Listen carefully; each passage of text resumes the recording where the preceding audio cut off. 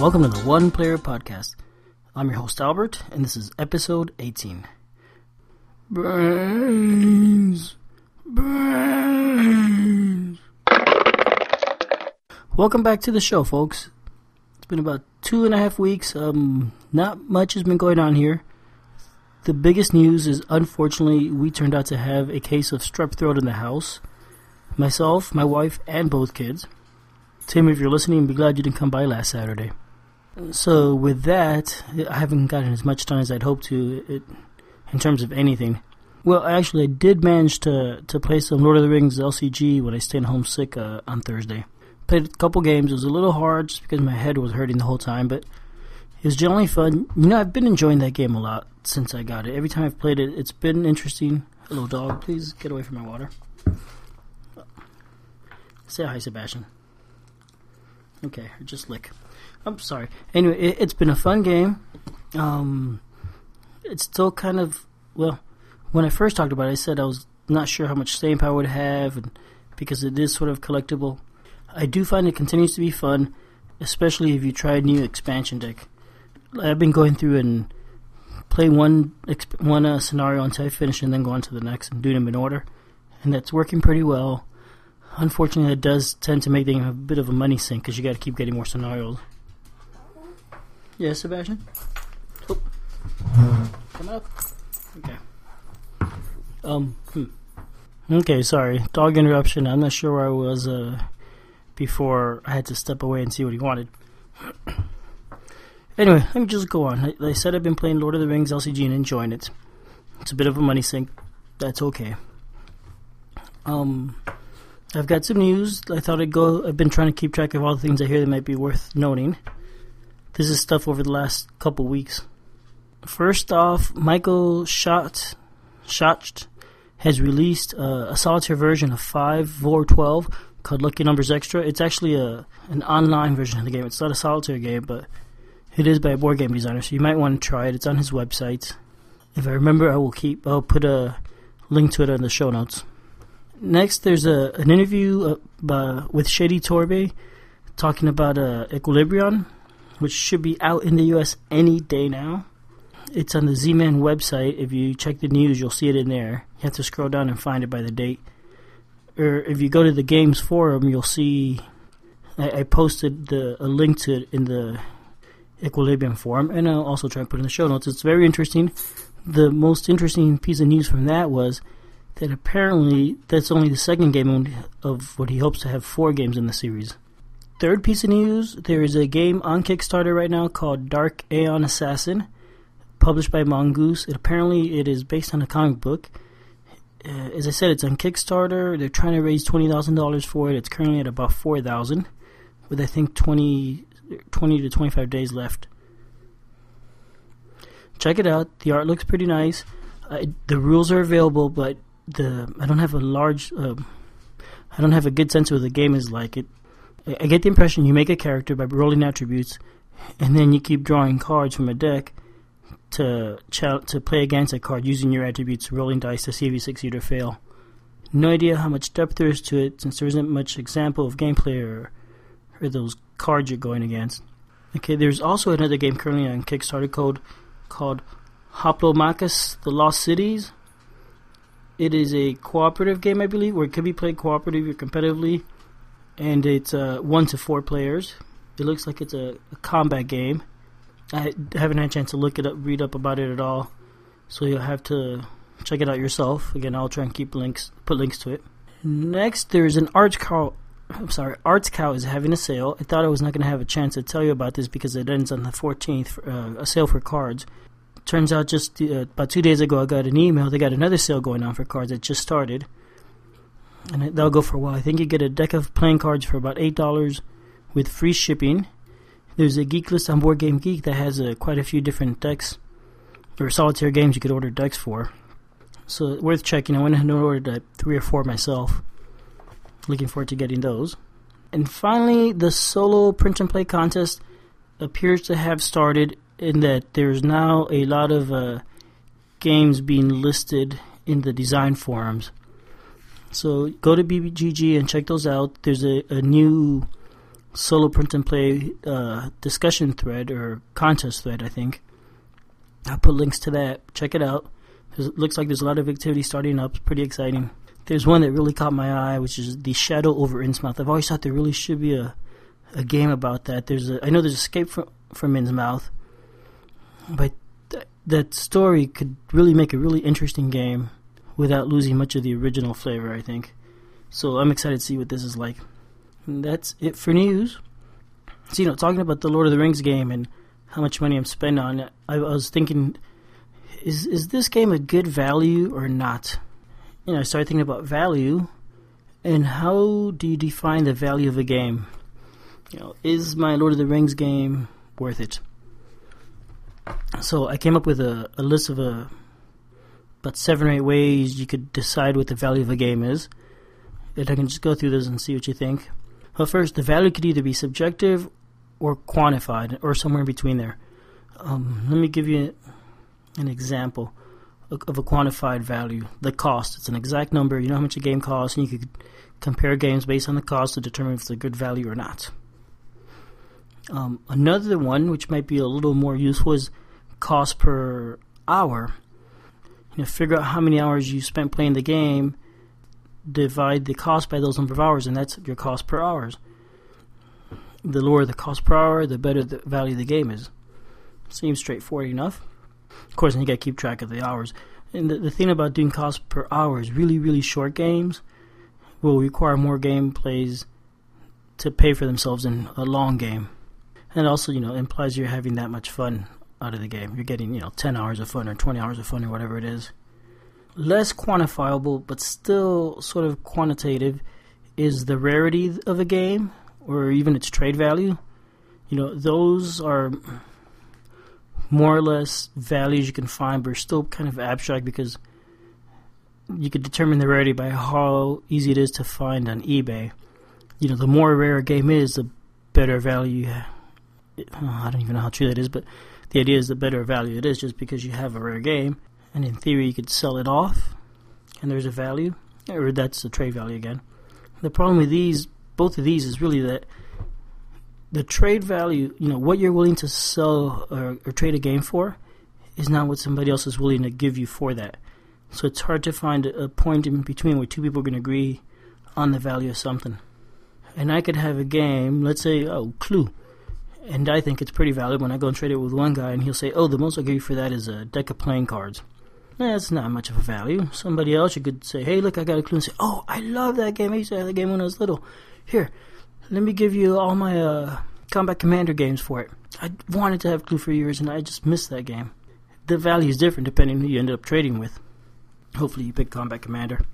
And finally, this more subjective ones, even more subjective than trade value. How cool a game is. It's the Lord of the Rings, I think, has some coolness value in there. I just love Lord of the Rings and the Hobbit stories, so as soon as that game came out, I just wanted to have it. And because it's a living card game, I really wanted to try that out, so I thought it was pretty cool. So it had a higher value for me than it might for somebody who doesn't really care about the Lord of the Rings. The Star Wars game coming out soon. Yeah, Star Wars is cool, but I don't know, I'm not that interested in it personally. Star Wars doesn't fascinate me as much as it does other people, say my wife, so I value that game a lot less than other people might. Next is how attached you are to the game. That guy that really misses Clue and traded for it, he's really attached to the game. He values it a lot higher because of that. You're attached to it because you got memories, or because you went out and got lost in the wilderness and survived with that game at hand or something like that. So, to you it has a lot of personal value, and that's not something that you could transfer to another person. And finally, the funness of a game. How fun is it? Again, that's subjective. There's games I've tried that I have not enjoyed, and I've looked on BGG, and other people think they're fantastic. So, for me, the game was not much of a value. I bought a game, I didn't like it, I wanted to get rid of it right away. Somebody else tried the same game, and they loved it. Better value for them.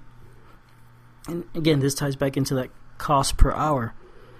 Yeah, the game might be really cheap per hour, but if you're not having fun, that's great. So you wasted 10 hours for almost nothing as opposed to wasting 10 hours for $20.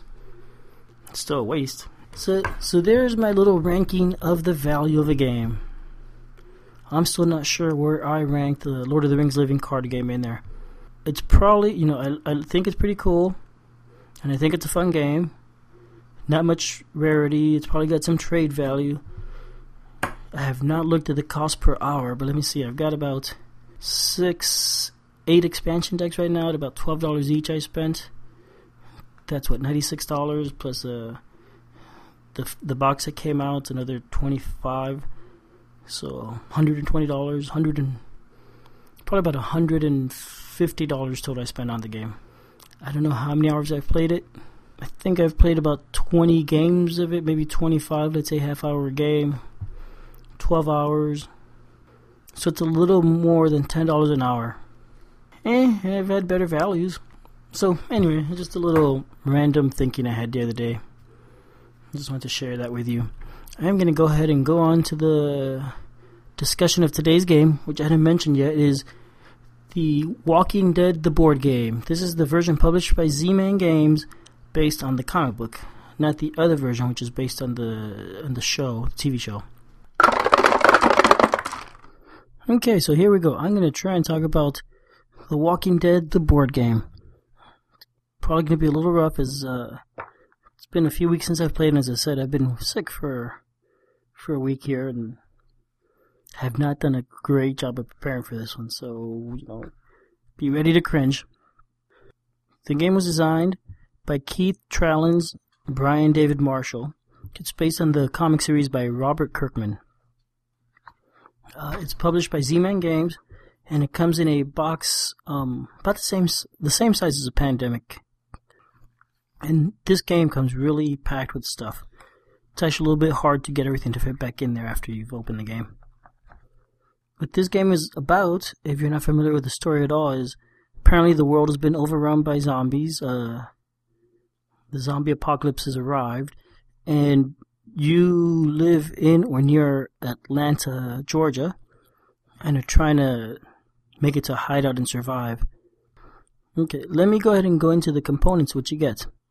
First up is the rulebook, which is about the size of a comic book and has the look of a comic book, especially when you look at the cover and as you go through it.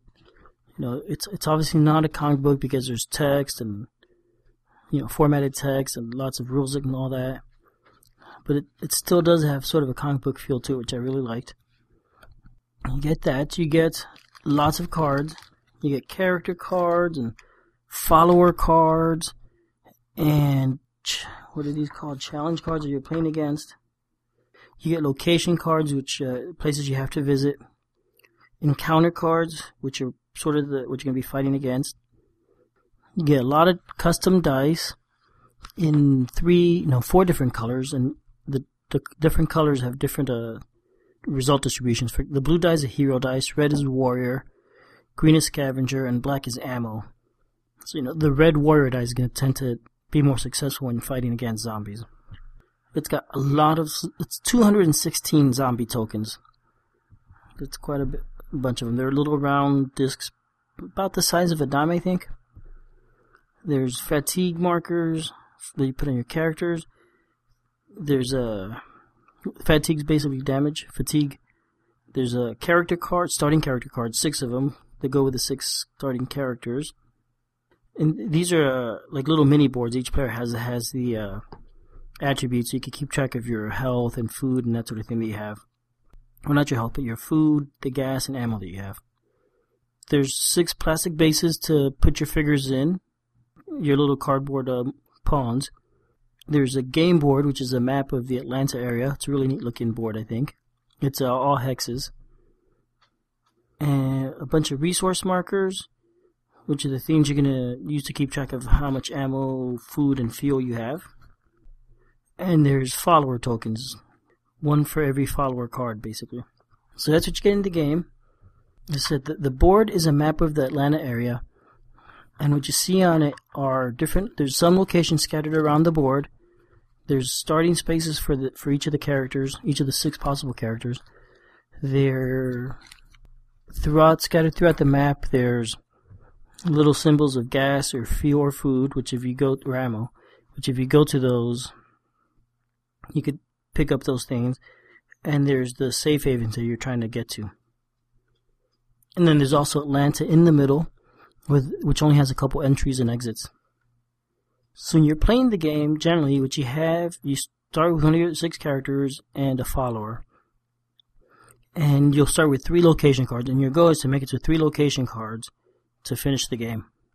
Let me tell you what the turn is like. Each turn, here's what the turn is like.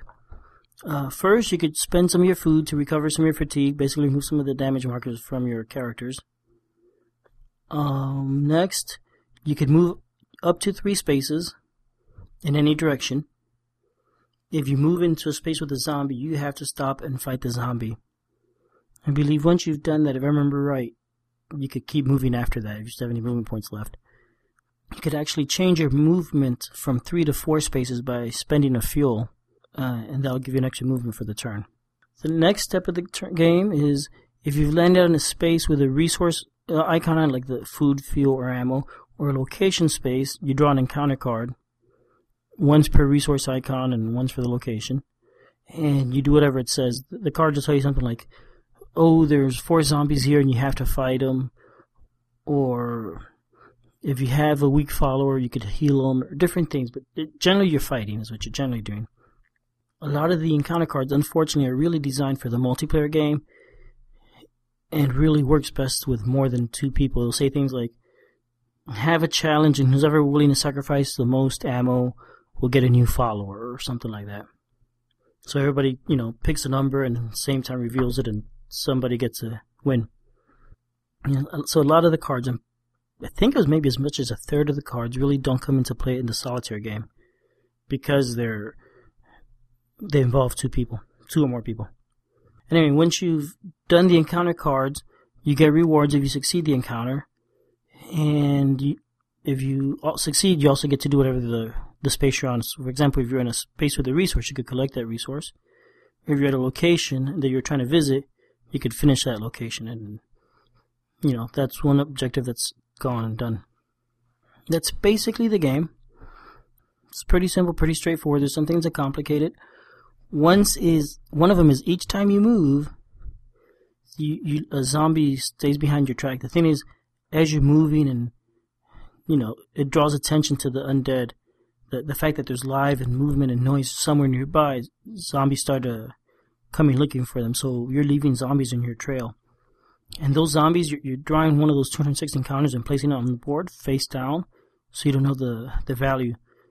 The number, it has a number in the counter, and the number is basically how many zombies you're going to have to fight, how many you're going to have to kill. And it can vary for something like between 1 and 12, I think.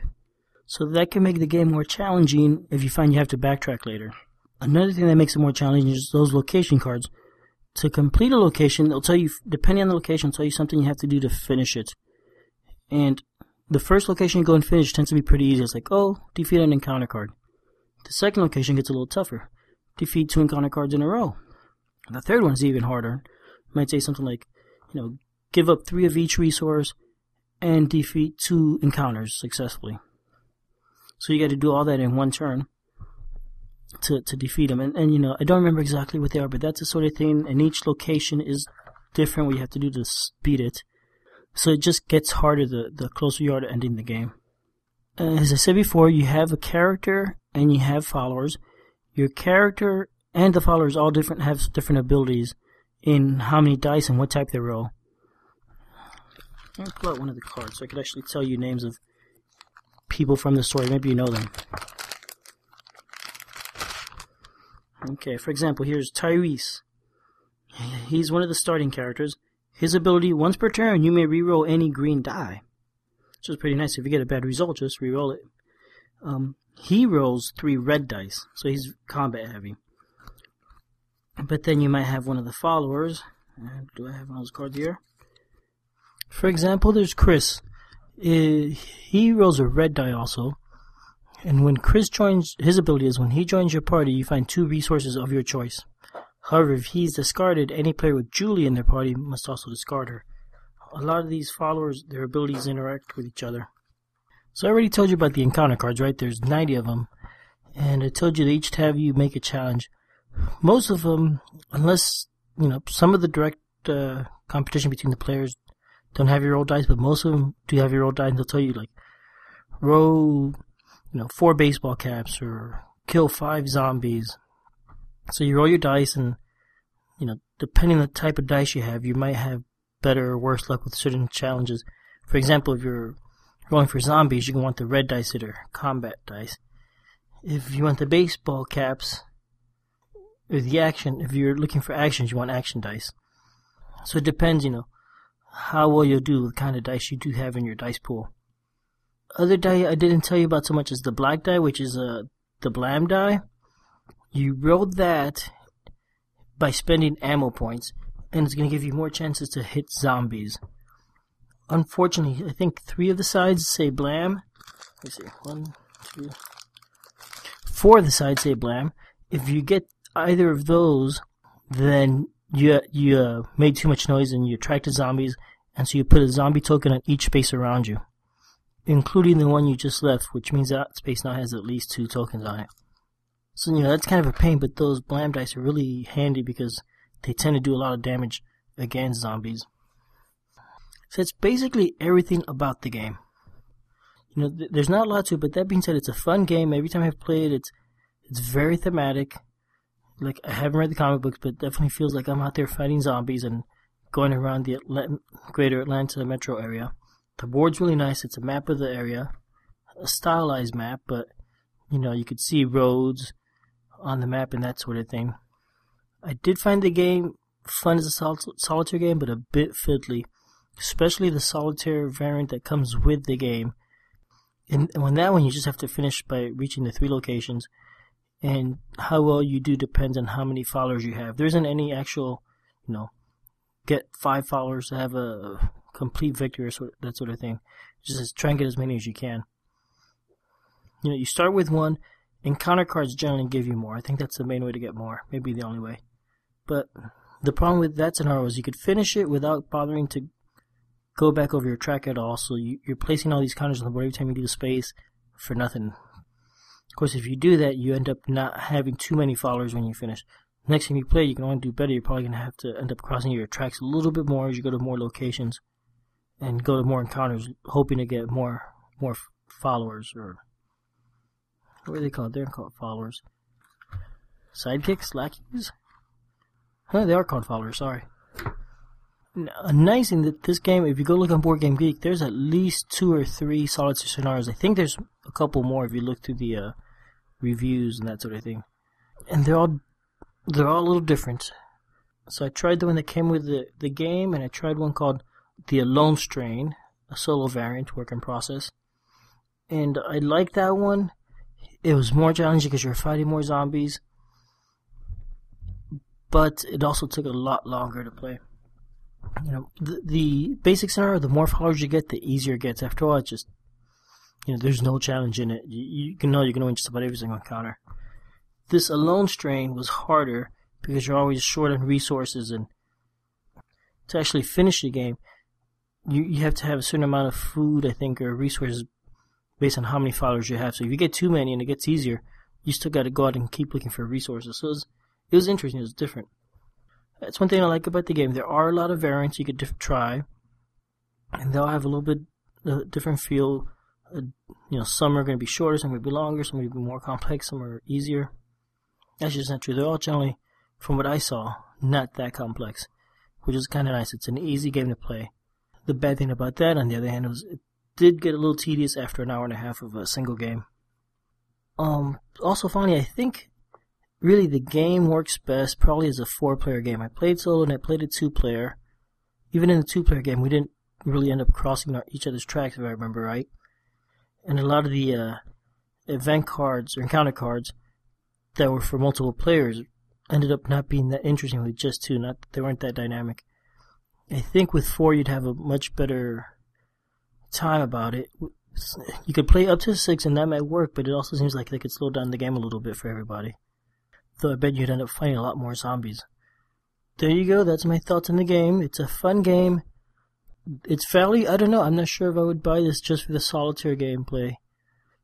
Definitely not for the retail price. My friend got this for $10 at I think he said at a convention or something. I'd definitely pay that much for it. Again, it's a Very thematic game, easy gameplay, and fun. Well, that's the end of today's episode. If you would like to contact me, you can find me as Fractaloon on BoardGameGeek, or you can email me at oneplayeralbert@gmail.com. The intro music is copyright Angus and is protected by a Creative Commons license. The song and copyright information can be found at jamendo.com. The show is published in the Creative Commons non-commercial share-alike license. Thanks for listening.